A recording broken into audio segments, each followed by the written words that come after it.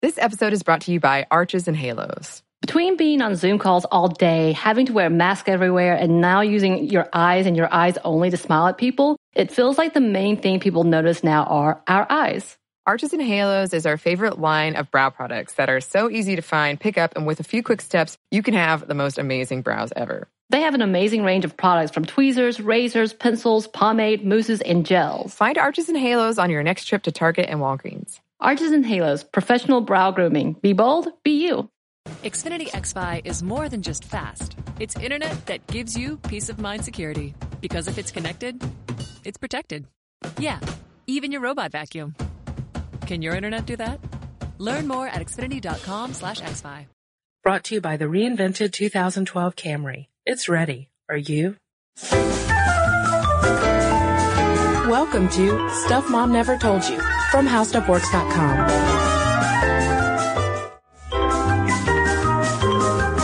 Hello and welcome to the podcast. I'm Kristen. And I'm Molly. Today we're talking about baby names and whether or not they make a difference in life, and particularly more unique names. Mm-hmm. And while Kristen is not the most unique name, there are plenty of Kristens out there listening right now. True. I would bet. But the spelling is a little unconventional. And I will say that there have been times in my life when I wish my parents hadn't been so creative at the hospital. It's Kristen. Yeah. Rarely does someone spell it correctly on the first time. I understand. It's an unconventional spelling. But perhaps there are times when that's a little bit annoying to you. It has been annoying. And for some reason, maybe it's the way I say, hello, my name is Kristen. People typically respond, oh, hello, Christian. Or what was that? Christine? Kirsten? Like anything that is not Kristen, I have gotten like, no, actually it's Kristen. And fun fact about me, originally my parents, since this was in the early 80s, they were going to name me Michelle. No offense, Michelle's out there, but I'm kind of glad I'm a Kristen. You know, I think that it was going to be Molly or Emily for me. I like both of those. Well, Emily, if I had been an Emily, I would have been like one of 10 Emilys in my class. So I am glad that I got Molly because it's not very common except among dogs. If I had $1 for every time someone told me they had a dog named Molly, I could go buy us a nice lunch today, Kristen. Oh, yeah? Yeah. It's a very common pet name. So, yeah, that's what we want to kind of get into. Everyone's got a story about their name, whether it meant something to their parents or whether they just liked it, which is where Molly came from. And I think that it's fair to say that naming a child causes a lot of angst among expectant parents. Especially today. If you look at the traffic numbers for like babyname.com and all of these different baby naming sites, they have just gone through the roof in the past few years. Everyone wants a good name. I mean, you've got to get like the perfect balance between common enough that everyone knows it, that, you know, people won't have trouble spelling it like a Kristen. Mm-hmm. But out there enough that you're not going to be one of, 15 Emilys or Johns or Matthews in your class. Right. And I feel like that's the line that a lot of people are trying to walk. And as a result, I think we're getting some more unusual baby names. And before reading all of these sources, I had no idea, first of all, the great effort that a lot of parents are going to these days, not only just looking at baby name books and consulting, family names, but also going to numerologists, going to branding consultants, specific baby name consultants, taking internet polls and surveys. So much fretting over baby names. And lo and behold, there is actually a decent reason why, because researchers have put all this effort into figuring out how your name impacts you down the road. Yeah, let's throw out a few examples. Let's say, for example, that you're a fella who is given a name traditionally given to girls, like an Ashley. Yeah. Or Shannon.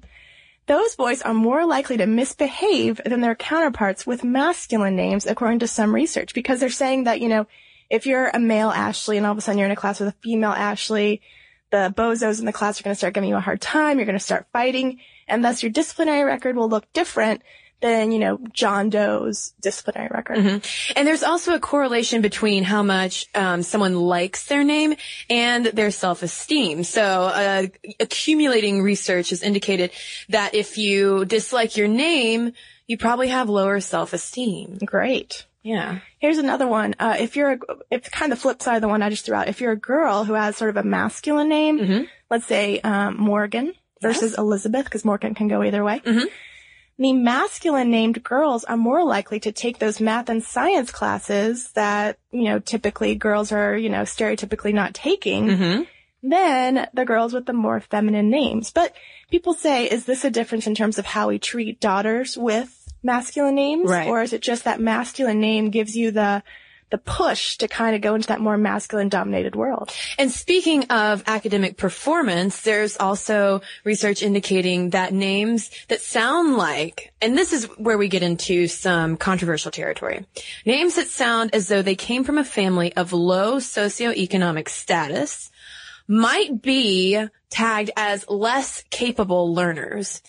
And so it turns into sort of a vicious cycle of people, educators perceiving this child based on his or her name as coming from a lower economic status and then putting them into the lower learning groups. And even just, let's say you've got a common name. Let's take Kristen, for example. They're saying in this article by Jenna Briner that if you were constantly asked, like, is that really how you spell your name, Kristen? That would affect your self-esteem too. Right. That eventually you would think, is that really how I spell my name? Am I wrong? Am I crazy? Is this name any good at all? They're saying that can have a very real effect on your self-esteem. Right. Cause think about it. Like that starts to happen, in kindergarten? Yeah. And teachers don't want to spell your name that way. And it can really hurt. And then just going on with this, like we said, there is an astonishing amount of research. So just to add to this pile, criminal activity. Yeah. There was this one study from Shippensburg University that found a relationship between first name popularity in adolescents and their tendency to commit crime. And basically they're saying that if, you're a Eugene or a Mildred and no one likes your name, you're going to go on a crime spree to overcompensate for having such a polarizing name. I'd like to go on the record for saying I love the name Mildred. Mildred is cute. But I think that if I have a daughter, Kristen, I'm going to name her Deborah.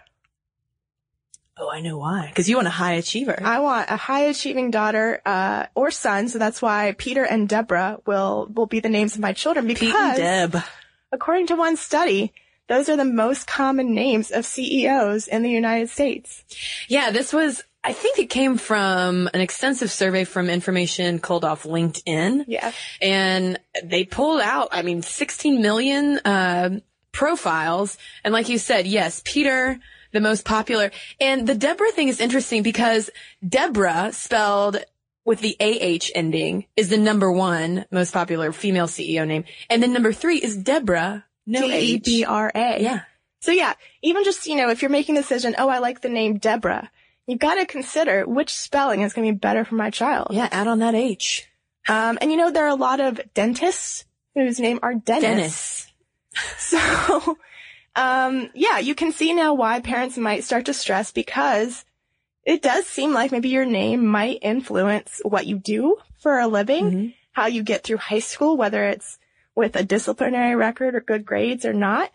Even when you're sending out those first resumes. And this is where we get kind of into touchy territory with racial names. Right. They're saying that Molly, for example, is a very quote unquote white name. And that if we sent the same resume out for one Molly versus the same exact resume for someone named like Rashonda, that Molly would get more hits than Rashonda. And there have been a few economic studies that have confirmed this. If employers are looking just side by side at resumes, identical candidates, they haven't met anyone in person, but the resumes with the stereotypical white names versus the more stereotypical black names, the white names typically get more callbacks. And this is not just a U.S. phenomenon. We found one study where in Sweden, if those names were not stereotypically Swedish enough, those people did not make as much money as the people who had Swedish names when they were given a starting salary amount. But here is an important point to make about especially the white versus black names. And this is coming from the book Freakonomics, that talked a lot about this phenomenon. And they looked at a very large data set as well and examined the outcomes of white kids and black kids with, the stereotypical white names, the stereotypical black names, and then just crossover names, just like, names that have no racial distinction whatsoever. And again, the similar pattern occurred where kids with the stereotypical, and they called this super black names, that is a quote, ended up with the lowest outcome. They ended up making the least amount of money, the most poorly educated. And the Freakonomics guys said, this really is not an issue of the name, but it's an issue of what the name indicates, because children with those super black names, and I hate using that phrase over and over again, but that's the phrase they use, typically come from lower socioeconomic backgrounds with fewer opportunities. Right. And there's some evidence that people who give those quote unquote super black names to their children are trying to associate themselves with a socioeconomic group on purpose. Yeah. Standing together in solidarity with your community. But then the question becomes whether you're standing with the community or just trying to give your kid a name that's kind of cool and edgy. How does it affect the child? It affects them sort of long term. We're saying, maybe there's a little bit of, maybe there's some fun to be had in terms of you name your kid a Dennis and he turns out to be a dentist, or you name your kid, Mabel and she ends up working at Mabel's Bakery. They say that Maybelline. might happen. Yeah.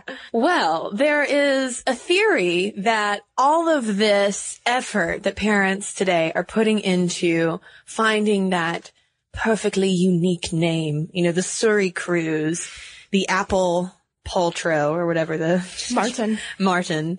All this effort we're putting into it is only breeding narcissism, because at birth, we are saying, you are unique among children, a snowflake among snowflakes. You are so special that I must find a word that has never been used as a child's name and put it on you. And so, bearing this unique name, they become self-centered brats. Yeah, and it kind of, they're saying it says more about the parents being kind of self-centered brats as well. Because you could argue that any name says more about the parents than it does about the child, despite the fact that people are going to branding experts saying, what name can I give my kid that will make someone really rich hire them? But, by choosing this most unusual name, then it's possible that we're going to become this nation of narcissists, according to one theory. But speaking of the branding, and this, I think, this little anecdote points to this parental role. Maybe it's not the children that we're breeding that are the problem, but maybe the parents who need to just breathe and relax and name their kid George and get it over with. So this guy in the Wall Street Journal, he's a branding expert, Mr. Alper. He tells Wall Street Journal about how he and his wife are just agonizing over what to name their child. They end up naming the child Beckett. And he says, quote, that CK sound is very well regarded in corporate circles, giving Kodak and Coca-Cola as examples.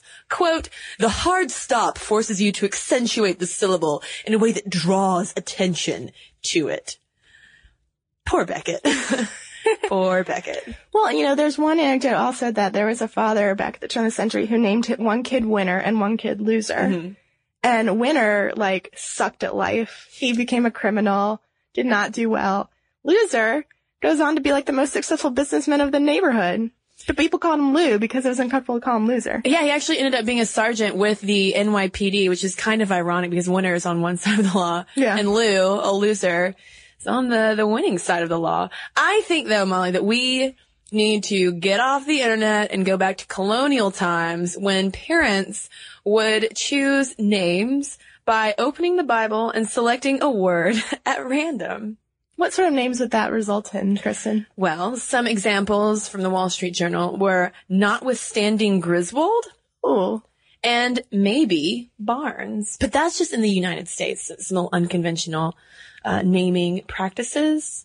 But in other countries, Sometimes the law determines what your child can be named. Yeah. If you want to name your kid Metallica, you are out of luck in some countries. Yeah, Sweden does not take kindly to someone wanting to have a baby and as a joke, name it IKEA. No. The Swedish authorities have rejected such names as Veranda, IKEA, and Metallica. And there was a French law that was enacted in the 1800s and was only repealed in 1993 that prohibited all names except those on a pre-approved list. And then in Germany, the government still bans invented names and names, and this is interesting, names that don't clearly designate a child's sex. Very interesting. Yes. Well, and every now and then you'll see a trend piece in this country of some parent who wants to name their kid Hitler for a laugh. Yeah. Like, should we have a law that prohibits, crazy names like that? Or maybe we should have a law against crazy parents being able to, have children. Wait, that's eugenics. Never mind. Here's what I think we should do, Kristen. Technology has all our answers. I know you want to go back to the Bible. I say we all use our smartphones. Okay. Because I found out about this app that you can get on your phone where you, a name will kind of slide by on the app. You put it up to your pregnant belly. Mm-hmm. And when the baby kicks, after hearing the name, they're saying the baby is selecting its name. Yes, this is called the Kick to Pick app. It's only 99 cents. And 99 cents for a great name. Let a it bargain kick. at any price. Yeah, there you go. Take all the worry out. I mean, I still think that maybe you should honor the Lord and look it up in the Bible. Well, what you can do, according to this article in Time about the app, you can pre-select sort of a group of names. Oh, okay. So let's say you want to put like a big circle of like biblical names on your app. I would want a lot of hard stops to accentuate, the vowels and such. And then you let that go by on the app. And so the kid will be picking a biblical name that you have pre-approved. But when he complains later about his name, you have to be like, hey, Jesus, you picked this name. And that's why they're always middle names. Parents, you're freaking out, but just remember, you got 2 names to play with. A do-over, if you will. Yeah. Because that's one of the things, this name regret, almost like buyer's remorse. Just for one final statistic, kind listeners, a British study of 3,000 parents suggests that 1 in 5 regret the name they chose for a child. And most of the distress comes when they pick something unusual or odd. So maybe go with something like George Slingshot. Do something weird and do something conventional. You can mix it up. And, kids will probably just rename themselves when they become angsty 15-year-olds anyway. Yeah. So it's no big deal. And anecdotally, once kids pass sort of that mark of getting through high school, getting their first job and kind of settling into the name, they're fine with it. Yeah, even though people still misspell my name all the time, I don't mind it. I like it. Yeah. It's a distinguishing factor. I think that the thing is once you see the kid and the names applied to them, it's set. Yeah. So, expectant parents out there, while we freaked you out in the first half, the second half is just to tell you to chill out. Just relax. And people with odd or unusual or horribly ordinary names, write in and tell us your stories. We would like to hear them. It's momstuff@howstuffworks.com. And I've got an email that was sent to that very same address. It's about yeast infections. Oh, yeah. It's from Nicholas. And he earned his 5 gold stars by being a man who listened to all of that podcast. And he writes, sometimes a woman's partner can find signs of a yeast infection before the woman herself. I was too embarrassed to mention anything the first time I came across a yeast infection, but if I had, it would have cut short my girlfriend's symptoms. And when she found out, she was mortified. So to make things easier for everyone, do not be afraid to tactfully say something to her. Maybe couples should even discuss how they'll handle this in advance to avoid awkwardness and embarrassment.